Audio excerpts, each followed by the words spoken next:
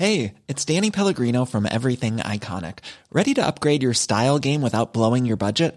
Check out Quince. They've got all the good stuff, shirts and polos, activewear, and fine leather goods, all at 50 to 80% less than other high-end brands. And the best part? They're all about safe, ethical, and responsible manufacturing. Get that luxury vibe without the luxury price tag. Hit up quince.com/upgrade for free shipping and 365-day returns on your next order. That's quince.com/upgrade.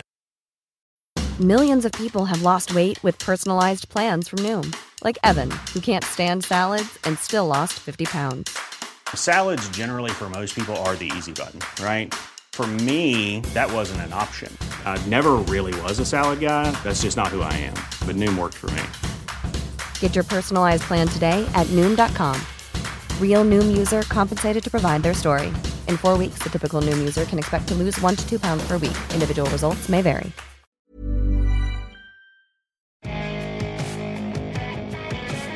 Hello, everyone. My name is Chris Rydell, actor and now podcast host, I guess. That guy you've seen on a million TV shows and movies, but you still do not know my name. And I'm David Allen Bache, actor and sometimes producer. And you also recognize me from lots of films and TV shows, but you probably couldn't name one of them right now if I paid you to. The two of us and our guests are going to let you in on some secrets on how to make it as an actor and share some private stories from the many movies and TV shows that we've worked on. That's right. We're going to interview a special guest each week, and we'll get their best advice and wisdom for you about how to break into this business and how to stay in it. And yes, again, there will be stories, stories, stories. So, let's get to it. This is Confessions of a Working Actor. Okay, recording in progress. We're recording, man. We're recording. This is going to be a great episode, and I'm excited about today. How are we doing? What do you think, Chris? How is the podcast going? I think we're getting tens and tens of listens. I think both of our good reviews were shining and glowing. Actually, I think there are actually some really good reviews and ratings, which is nice. Yeah. Most of it's about you. Most of it's about your voice and your personality. Yeah, so, come on, you're just saying that. I was. Because I think it's even. So good. I think it's both of us. Right. You know, it was weird because, as you know, my wife was on the show as a guest, and when we were finished, I said, "What did you think?" And she's like, "I really like Chris's voice." And I was like, wow. "Honey, I'm supposed to be the voice. Yeah, I'm the VO guy in this house, and just on my house, not on the VO podcast. Guy in my house. In my house. Yeah, and you're the VO guy in your house. That's right. Perfect.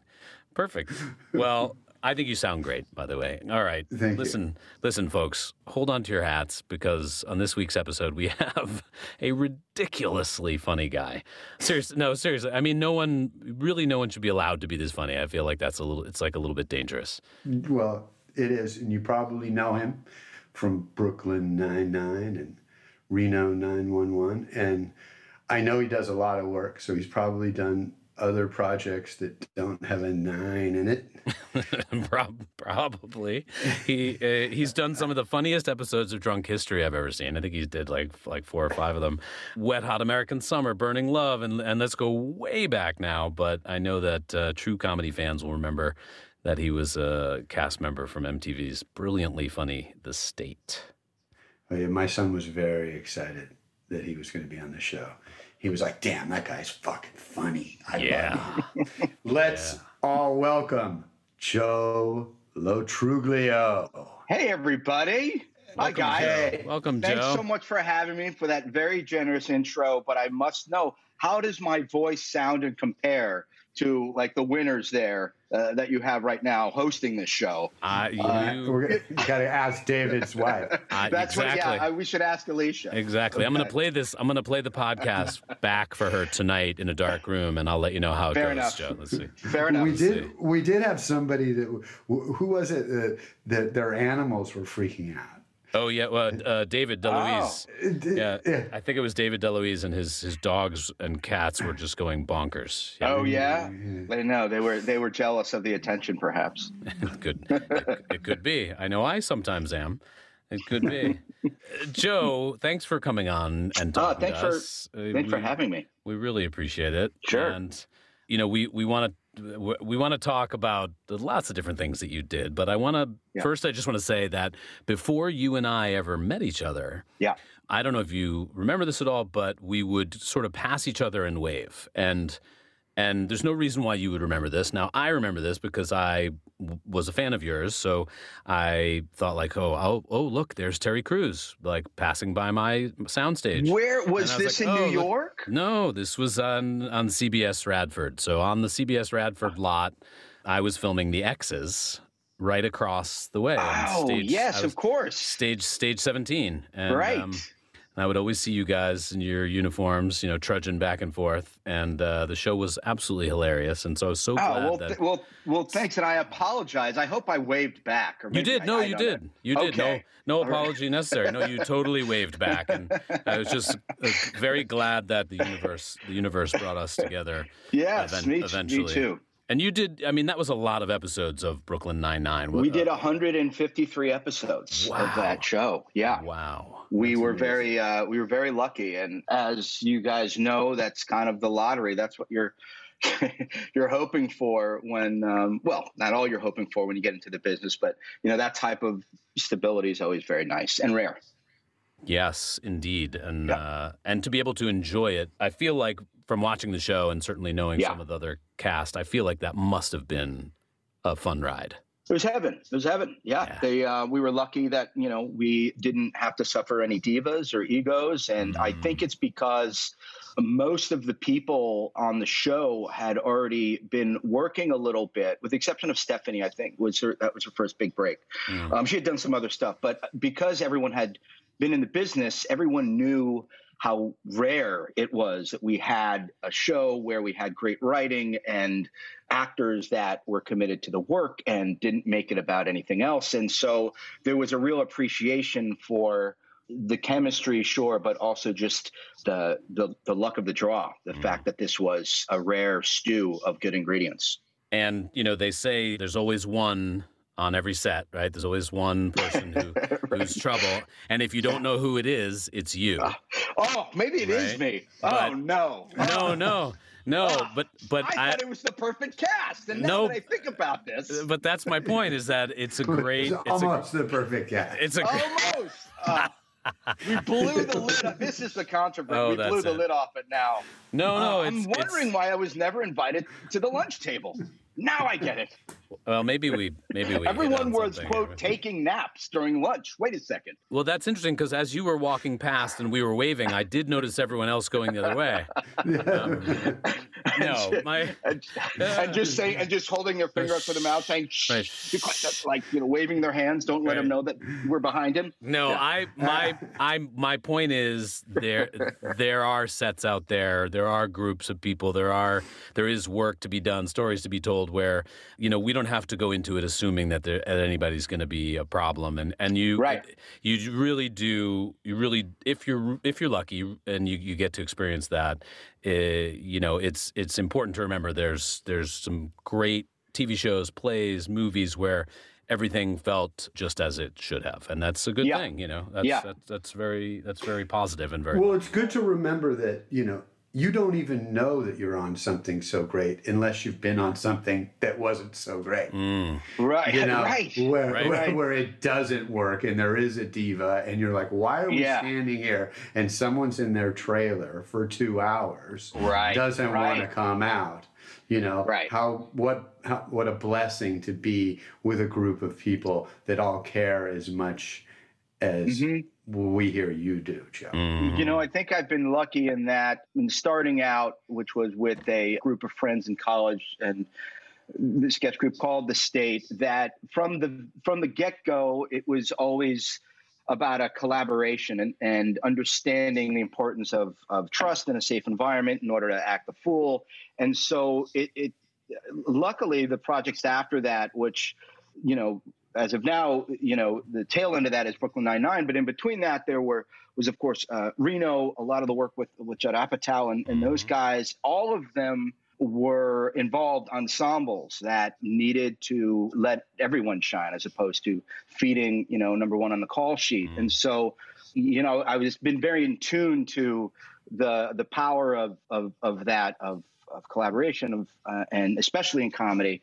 And so luckily, I really haven't been involved in any nightmare productions. I mean, I'm sure there were egos on some commercials I did, believe it or not. But I've been lucky. Like, I don't have too many horror stories of that. And I like to think it's kind of just a birds of a feather situation. Yeah. Well, listen, we don't do horror stories. We'll get later. We'll get to your worst audition story ever. But we don't do gossip and dirt, of course, and negative here on Confessions of the Working Actor. But I like I like where this has started in terms of you very early on knowing what it felt like to be part of an ensemble, and that's probably really valuable as an actor. Was the State how you got started? Was that right out of school? How did you get started? Yeah, early on, it was, like many of us, high school drama and film clubs and making short movies with, a camcorder that weighed 100 pounds.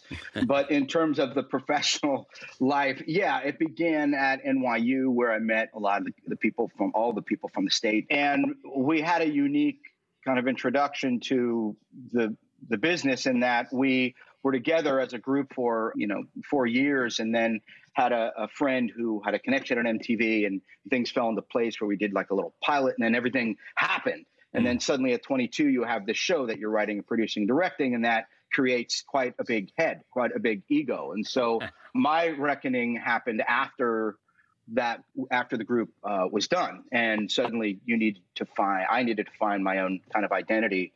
And luckily I did. But it began with the State. That was my introduction to the business on a professional level.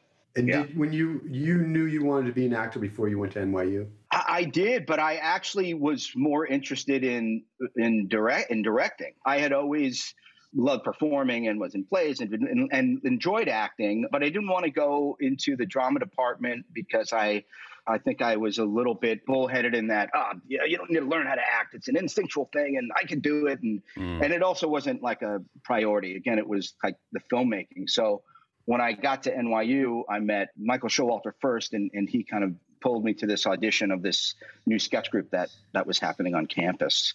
But no, I was interested in acting. I certainly would have pursued it, but I entered actually the film department at NYU.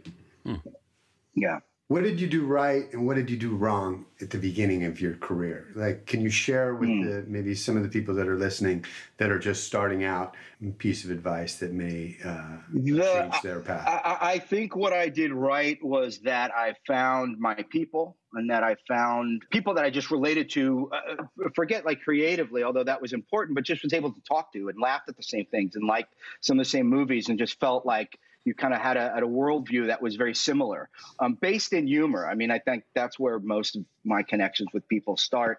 And I think I did that right. I think I was able to surround myself with, at heart, kind people, good people, but obviously very talented people as well.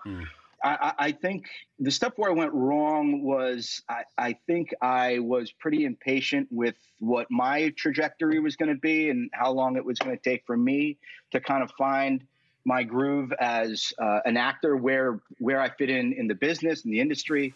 How are they perceiving me? I think shouldn't be your driving force, but I think you need to kind of acknowledge that for sure to be most productive. So I think where I went wrong was comparing myself to other people's trajectory and leaning into alcohol or any other substance to kind of alleviate that feeling of, when is my time gonna happen already? I've been busting my balls for 10 years, and all of the things that you kind of tell yourself that ends up sabotaging yourself. That was something that I had to struggle with pretty early on. I would probably tell my younger self, just, chill out. But it's hard to tell a 20-year-old to chill out. Yeah. None of us are chill. No, that doesn't go well. Yeah. But thank you for saying that. I think that I think that's something that a lot of actors can relate to. Certainly, if as an actor you've been lucky enough to create any body of work or have made a living at it for a little while, I certainly know that I felt the exact same way. And hearing you say that, I'm like, you know what? I should admit that was something that I could have used a little more patience about myself, which was when is the next big thing? When is the next big job? And when is the industry going to figure out exactly where to put me to facilitate that? And yeah, it's hard to be patient. But here's the crushing thing about that is that it doesn't really get any better. I mean, I'm still struggling with that now after Brooklyn Nine-Nine. Show's been done for a year and a half. I've had 3 jobs. Yeah. I see other friends, other cast members shooting up, right? So this, and all deservedly so. Like, I'm very, very, truly excited for them, but also need to kind of manage my own expectation of like, now, so where am I now? Sure. And also understanding that I'm in a great place right now. Like, still, there's a resume that I'm proud of and projects that I'm happy that are on there, but I'm also in a place in directing a movie that I wrote, in figuring out what might be the next thing I can create for myself. I think one thing to remember as a working actor who isn't working is that you don't have any control over that. And all you do have control over is what your creative output is going to be during those times. I'm always reassessing, like, whether I still want to do this. I mean, my darkest moment was actually probably just before Brooklyn Nine-Nine, where I'm like, I don't understand how many more of these hoops I'm going to have to jump through. I've done, I was told you need one big kind of breakout role in a movie. And I'd had 3 of them at the time with, like, Superbad and some other movies. And yet it still wasn't happening, right? So I lost my train of thought there for a second. But ultimately, I needed to kind of discover how am I going to get through those pockets of doubt, those pockets of wanting to bail. That's what I was getting at, reassessing. It's so interesting. I was going to just say that these are questions we ask all our guests. And you're just sharing this truth, which is that, for you, there's been moments where you didn't know you wanted to do this. And and what does it mean to be a working actor? Does it mean you're working on a show doing, every week? Right. No. Like, are you being creative? Are, your trajectory, that this idea that we have that, that I'm going to make X amount of dollars this year, and then next year I'm going to make more, and I'm going to make more, and I'm going to make more. And then all of a sudden, why am I feel like I'm at the back of the line? Like, hey, it's me, Chris, back here, I used to be at the front of the line, Every casting director they would pull me in past other actors that had been waiting a half hour right when I showed up. And then it seemed like they didn't even know who I was when I walked in the door. Yep. Right. And to manage this expectation and to stay focused and to be a creative individual with, passion when it's not going your way. And I say it all the time. There's only one Joe Lo Truglio. I don't necessarily say that, but there's only one. That's what I say. That's what I say. When I talk to myself, that's what I say. At least 2 people say it. Yeah, that's right. There's only one David Allenbitch. It's weird, and it's weird because Joe actually calls me and says that. That's right. I keep reminding you. Don't forget, That's right. There's only one Joe Lo Truglio. Like you have. You have to, You do have to manage the darkness. That's what I meant to say. Like I got Brooklyn Nine-Nine at a moment when I was like ready to like throw it in the towel. Like I was like done.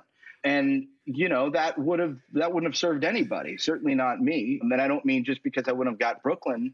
I mean, that's just a very easy spiral to get yourself into. It sure is. Doing that. It sure is. And there's, it's, a piece of advice that I got a long time ago was you never know what's coming next, and the universe is already bringing something to you, and that next job you could be one audition away. You never know what it is or when it's coming, but it especially in our darker moments, it's really hard to remember that for sure. Yeah, I'm more like 10 auditions away. Well, it is a numbers game. That's Joe, my mother used to say, "Just stay in line; they'll call your number." Yeah, it's when you get out of line. When you quit. She's right. It does. Stay in line. Stay in line, and they call your number, Chris. That's it. Yeah. Can't win if you don't play. That's right. Exactly. Joe, you mentioned the movie that you directed. I know that you didn't just direct it; you wrote it, directed it, and produced it.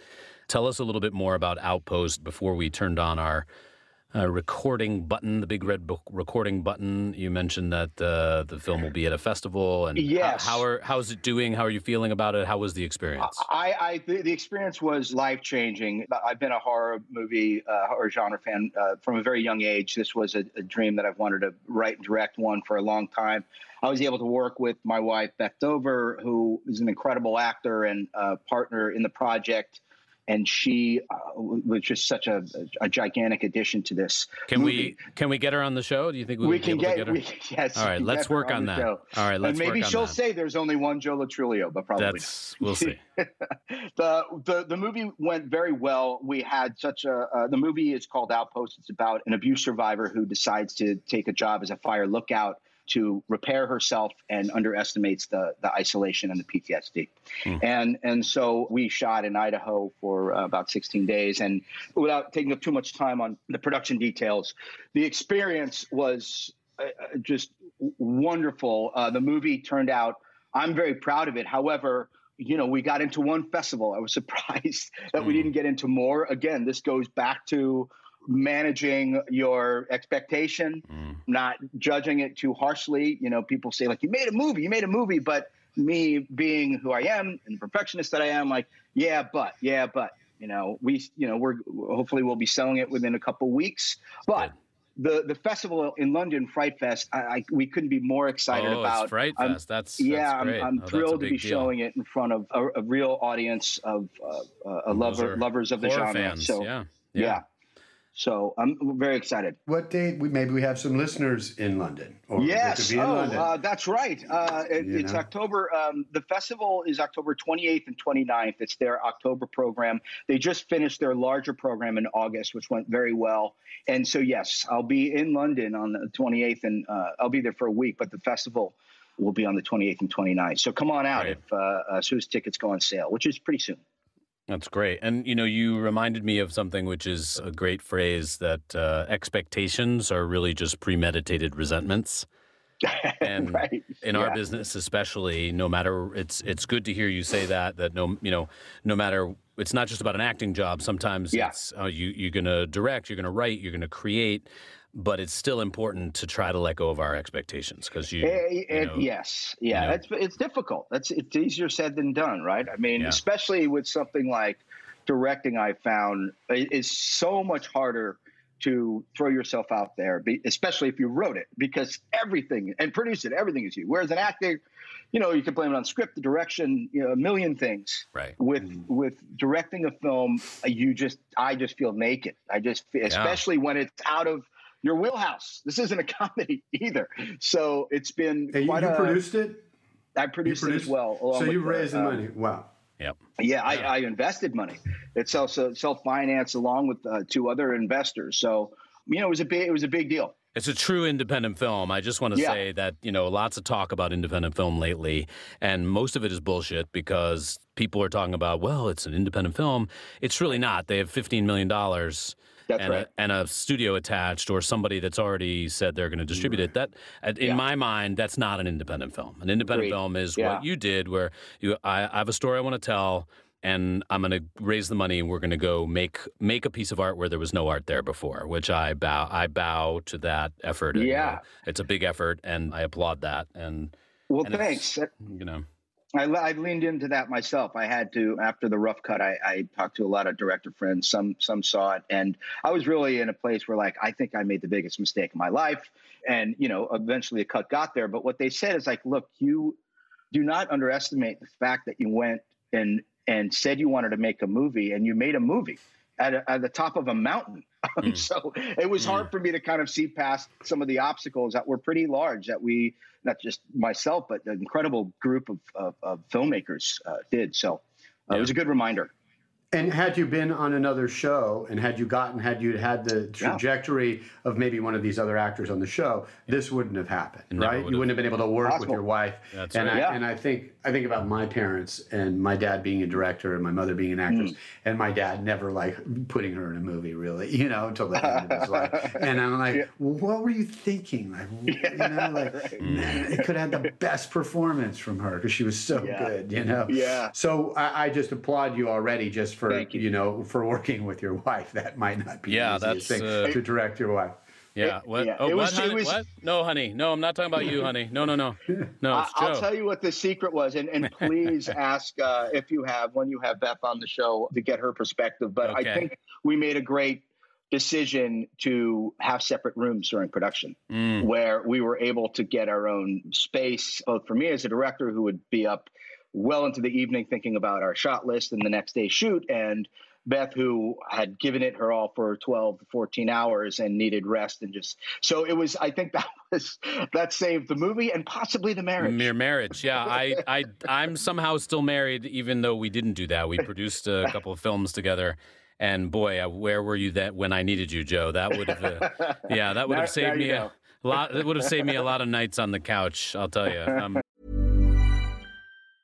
Hiring for your small business? If you're not looking for professionals on LinkedIn, you're looking in the wrong place. That's like looking for your car keys in a fish tank. LinkedIn helps you hire professionals you can't find anywhere else, even those who aren't actively searching for a new job but might be open to the perfect role. In a given month, over 70% of LinkedIn users don't even visit other leading job sites. So start looking in the right place. With LinkedIn, you can hire professionals like a professional. Post your free job on linkedin.com/people today. Everyone knows therapy is great for solving problems, but getting therapy has its own problems too, like finding the right therapist, fitting into their schedule, and of course, the cost. Well, BetterHelp can solve those problems. It's totally online and built around your schedule. It's surprisingly affordable too.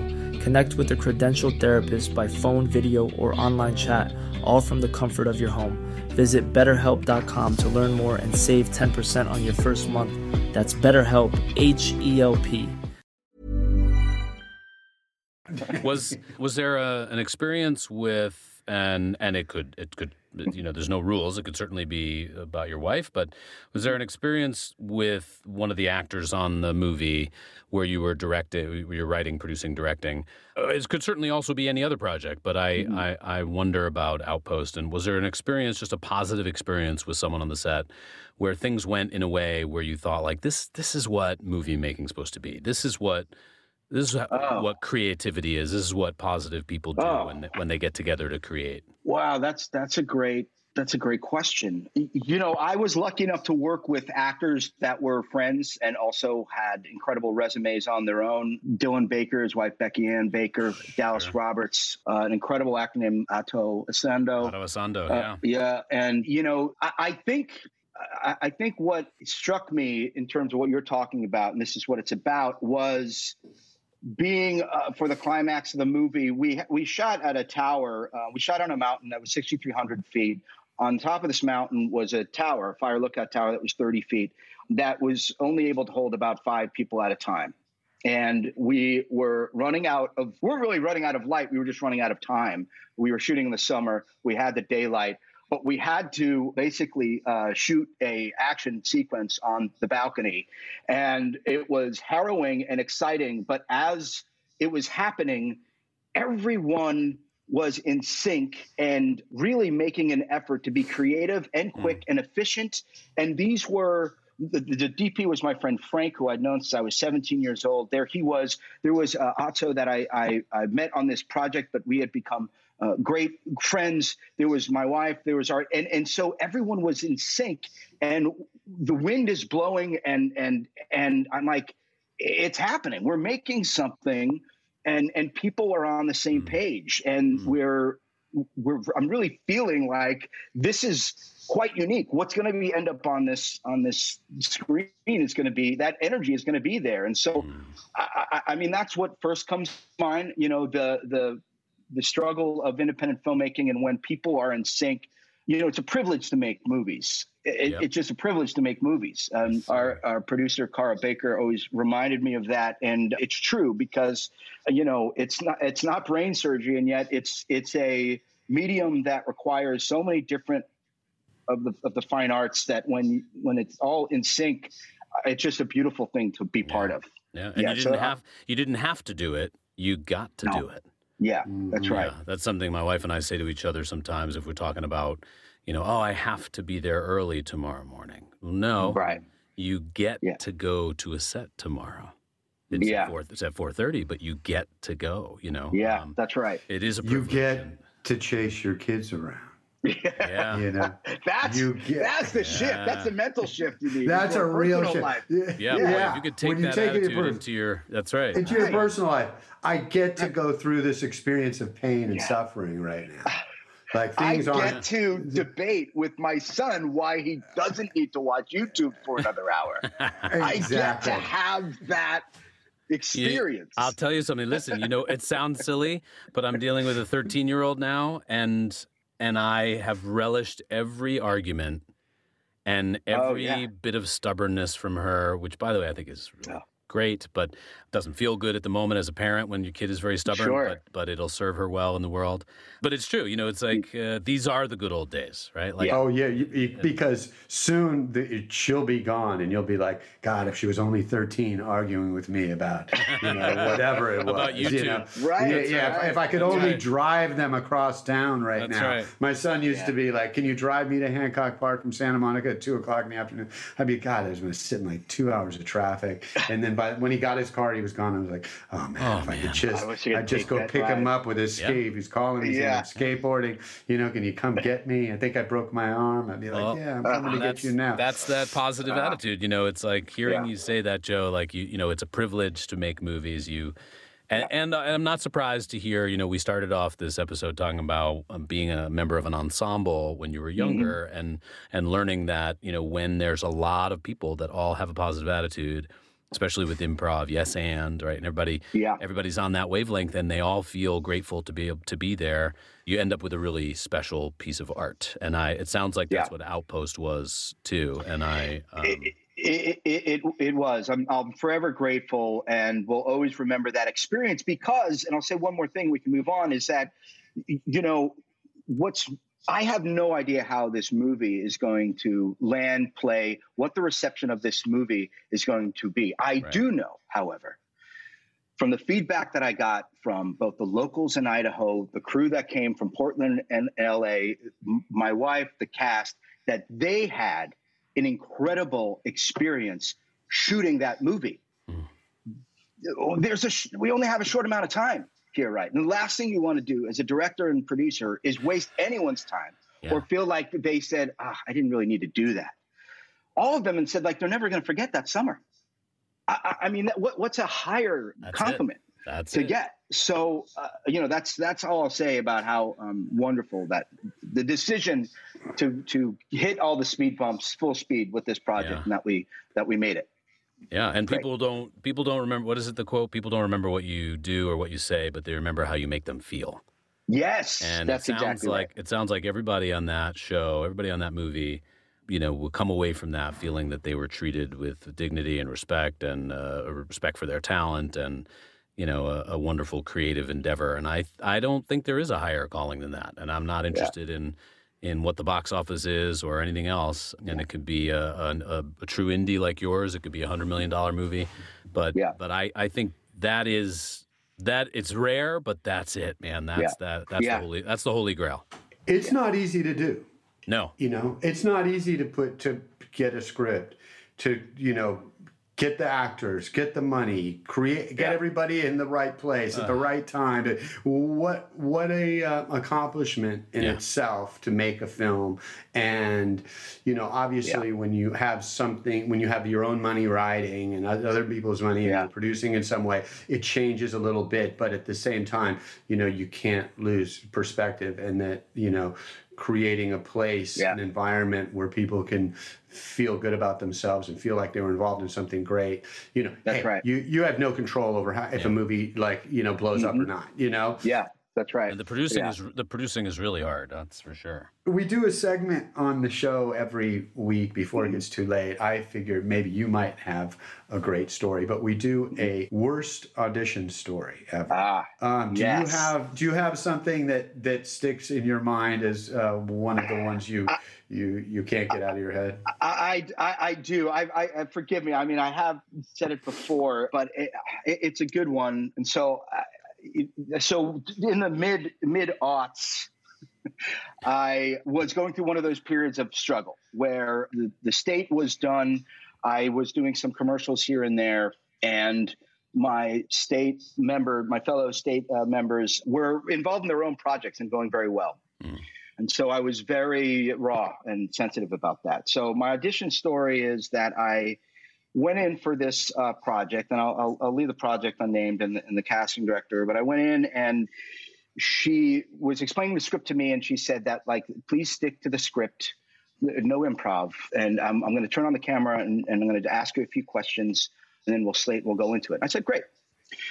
She turned on the camera, and the first question she asked was, so you're from a very funny comedy group called The State. Yeah. Met them on college. Yeah. And now, so many of them now are involved in all these other projects, and you're not yet. Are you? What is that? How do you feel about that? Or what can you tell me about that? That was the first question? That was the first question. And in my head, it might have been, maybe it was, what's your name, Joe? But in my head, that's how it started off. Mm-hmm. And I couldn't believe it because, it hit the chord of my anxiety that I had been dealing with for months. And in that moment, I decided I was going to improv and not listen to any of the notes that she gave me. And so I did.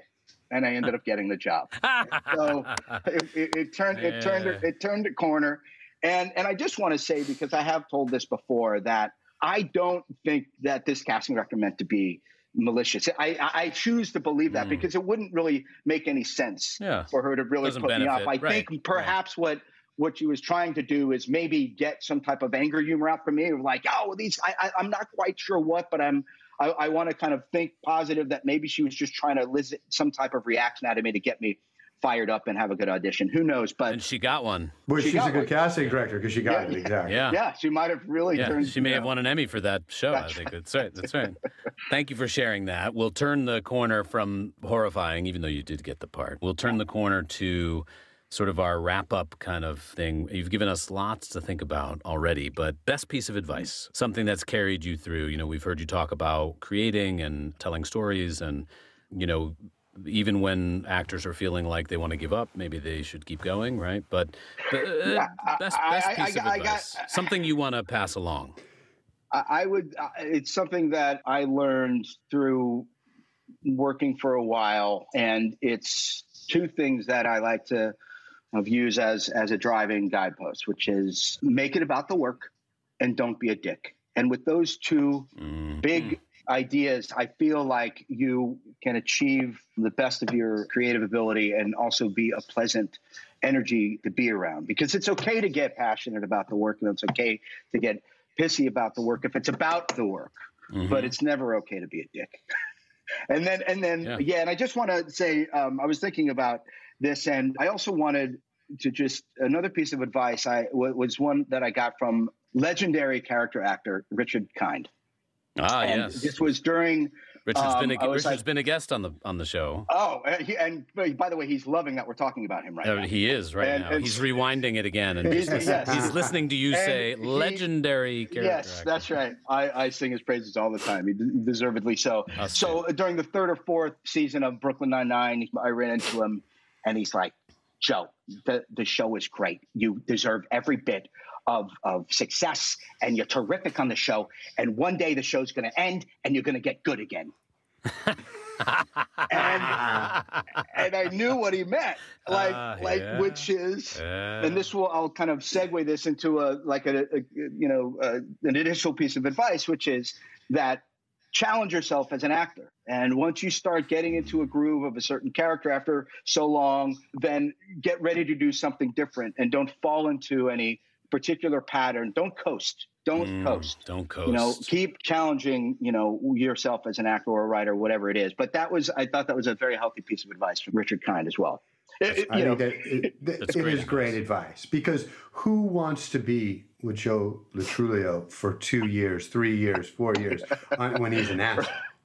No one wants to be, when they hire you, like if there's 3 people they think are all, all these guys work, but this guy's great. We would have a great time working with this guy for 2 months, 1 week, 2 years? What if this show goes for 7 years? Yep. And we got to 153 episodes. That's right. Yeah. Do we want to be with this guy for this long? And you got to remember that, as an actor.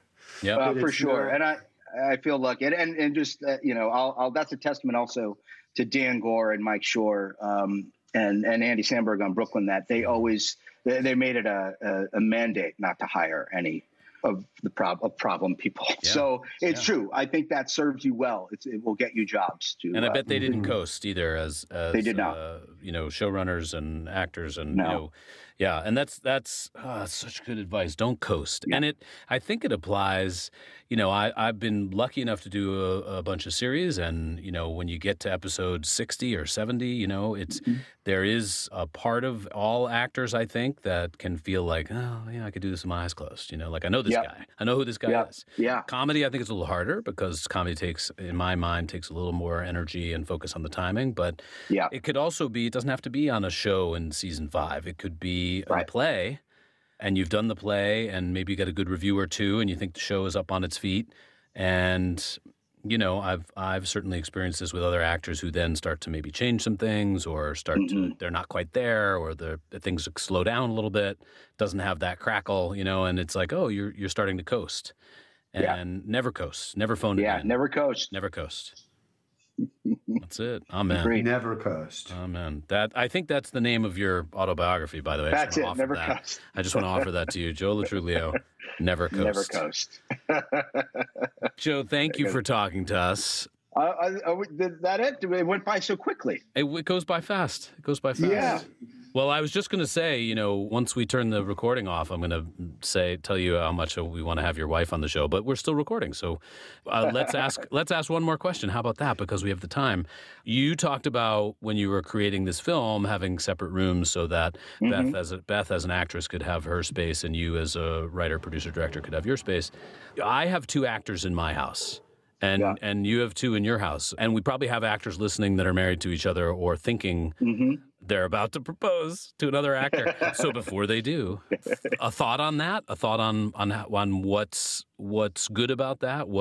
About being married to another actor? What there is to be grateful for about that? Well, you don't feel invisible. All your kind of the struggles and anxieties and challenges that one has as an actor, you have someone that truly understands that frustration.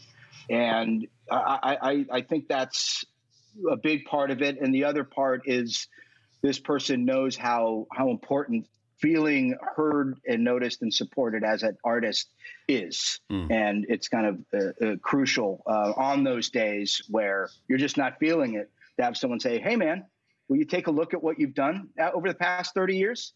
Stop, pull yourself up, chin up. Like, what are you doing? Snap out of it. Like, enough. Like, they're able to pull you out of some clouds. We call it, in our house, we call that being the believing mirror, right? Is when you don't see it, you can't see it in yourself. So you need, and when you look in the mirror, sometimes you just hear those nasty voices in your head or the demons or whatever. Right. So you need a different mirror. You need a believing mirror. And I know that my wife is that for me, and I try to be that for her, which is, when she is having those dark times, I try to show up and say, "Hey, listen, let me tell you what's real, right? Never mind what's going on in your self-doubt and your fear and your the back of your brain and your amygdala there. Let's talk about what I know to be true. Like, let's go over here on the wall, look at this award. Let's talk about this experience you had with this person who's a critically acclaimed artist. Let's talk about all the things you did that were good for the world. It's really important to have that believing mirror." It's agreed, and that's a great term for it. That's exactly what it is. And it's wonderful to see your partner kind of grow as an artist. Like, Beth knew me before my success that I had, and I knew her before her success with Orange Is the New Black. And it's great to kind of see that evolution and see the joy in this person that you love. Like, they did it. They made a step. They got to, and I saw it. I saw them where they were, before that step. Now, if Beth comes on and says, I pulled Joe up by my bootstraps, he just rode my coattails, we're going to have a problem. But that's all right. We'll revisit. Right. That's okay. That's what the editors are for. That's right. Yeah, that's right. We'll fix it in post. You got to leave the jealousy at the door. You know, Yes. you got to leave that behind because, you know, when your partner's shining and their star's shining and you're like, you know, at the back of the line, right. You got to be able to lift them up no matter what. Yep. And know that your time's coming. And that's good advice for certainly for romantic relationships, but you know that's also true with friends. You know, I mean, I have a friend who called me today, and he said, "Hey, I wanted to call and tell you because you're a friend, and I want to celebrate with you. I just got a Broadway play." Right. And my first instinct was, that's fucking great. I'm so proud of you. And then the little demon inside me said, where's my Broadway play? Yeah. Right. And but wait, I read for that. Yeah. Well, that usually happens. Thankfully, I didn't for this one, but that almost always happens. Wait a second. I read for that. Congratulations. You got that part I really wanted. Yeah. But I was able to say, like, tell me all about it.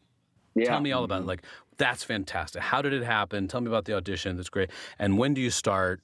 You know, we'll be there. We'll be cheering you on. And it is important. That's great. It's not just husband and wife. It is important, especially as actors, that we remember there's enough work to go around. One person working doesn't take work away from another person, even if you get the part that somebody else auditioned for. You know, I have a bunch of guys, we kind of look alike. We audition together, and we have a deal, which is if they get the part, they take me out to a nice dinner, we'll have a glass of wine. If I get the part, I take them out, right? Oh, that's a great setup. It's just a way of saying, like, hey, sometimes it's you, sometimes it's me. Yeah. Leave, like Chris just said, leave the jealousy at the door. Yeah, that's great. It's a healthy way to go. You also feel great when you start celebrating someone's achievement. Yes. It's almost an immediate, feeling as soon as you start saying, like, that's great, man. So where do you shoot? Like, and who else is in it? Oh, that director's great. Like, you start, it starts coming around. Feel what's possible, feel the positivity. Oh, man. Yeah. Well, I'm a little jealous of you, Joe Lo Truglio, I have to say. Well, right back at you, Mr. Beige and Mr. Rydell. All right. Well, Joe, thanks for coming on and sharing your wealth of knowledge with us and with the listeners. And thank you for having very, very kind of you to say. A real especially gift. If the engineers left all that ending part in. That would be good. Well, thank you guys for having me, and we can circle back if there's any unanswered questions on my wife's episode. Yes, we very well may. We're taking copious notes, and we'll have her. Yeah, because when we get her on, then we're going to have to get both of you on at the same time to kind of like straighten some stuff. That's right. Yeah, we might listen. I think we and Chris, great to meet you, Chris, and safe travels back from London. Thank you. I wish I was going to be here for your screening. I would love to see your film. I'm leaving on the 1st of just next Saturday. Safe travels. And good luck with the film, Joe. For everybody who's listening, Outpost, you're going to see it soon. So when you do see it, click it, buy it, rent it, like it, review it. A true independent film that deserves your attention. Appreciate that. Thanks, guys. This is Thanks, great. Joe. Thank you, Joe. We'll see you soon.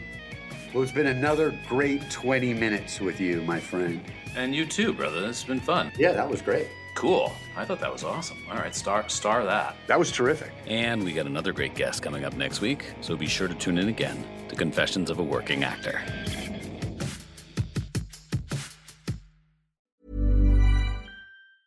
Mom deserves the best, and there's no better place to shop for Mother's Day than Whole Foods Market. They're your destination for unbeatable savings, from premium gifts to show-stopping flowers and irresistible desserts. Start by saving 33% with Prime on all body care and candles. Then get a 15-stem bunch of tulips for just $9.99 each with Prime. Round out Mom's menu with festive rosé, irresistible berry chantilly cake, and more special treats. Come celebrate Mother's Day at Whole Foods Market. Mom deserves the best, and there's no better place to shop for Mother's Day than Whole Foods Market. They're your destination for unbeatable savings, from premium gifts to show-stopping flowers and irresistible desserts. Start by saving 33% with Prime on all body care and candles. Then get a 15-stem bunch of tulips for just $9.99 each with Prime. Round out Mom's menu with festive rosé, irresistible berry chantilly cake, and more special treats. Come celebrate Mother's Day at Whole Foods Market.